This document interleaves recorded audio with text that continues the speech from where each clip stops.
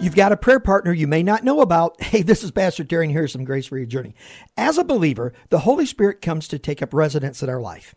Now, he does a couple of things. One, he leads and guides us into holiness, which is contained in his name. Second, he always points us to the truth. But a third thing he does is he intercedes and prays for us according to the will of God. Listen to what Romans 8 says. And he who searches the hearts knows what is the mind of the Spirit, because the Spirit intercedes for the saints, listen, according to the will of God.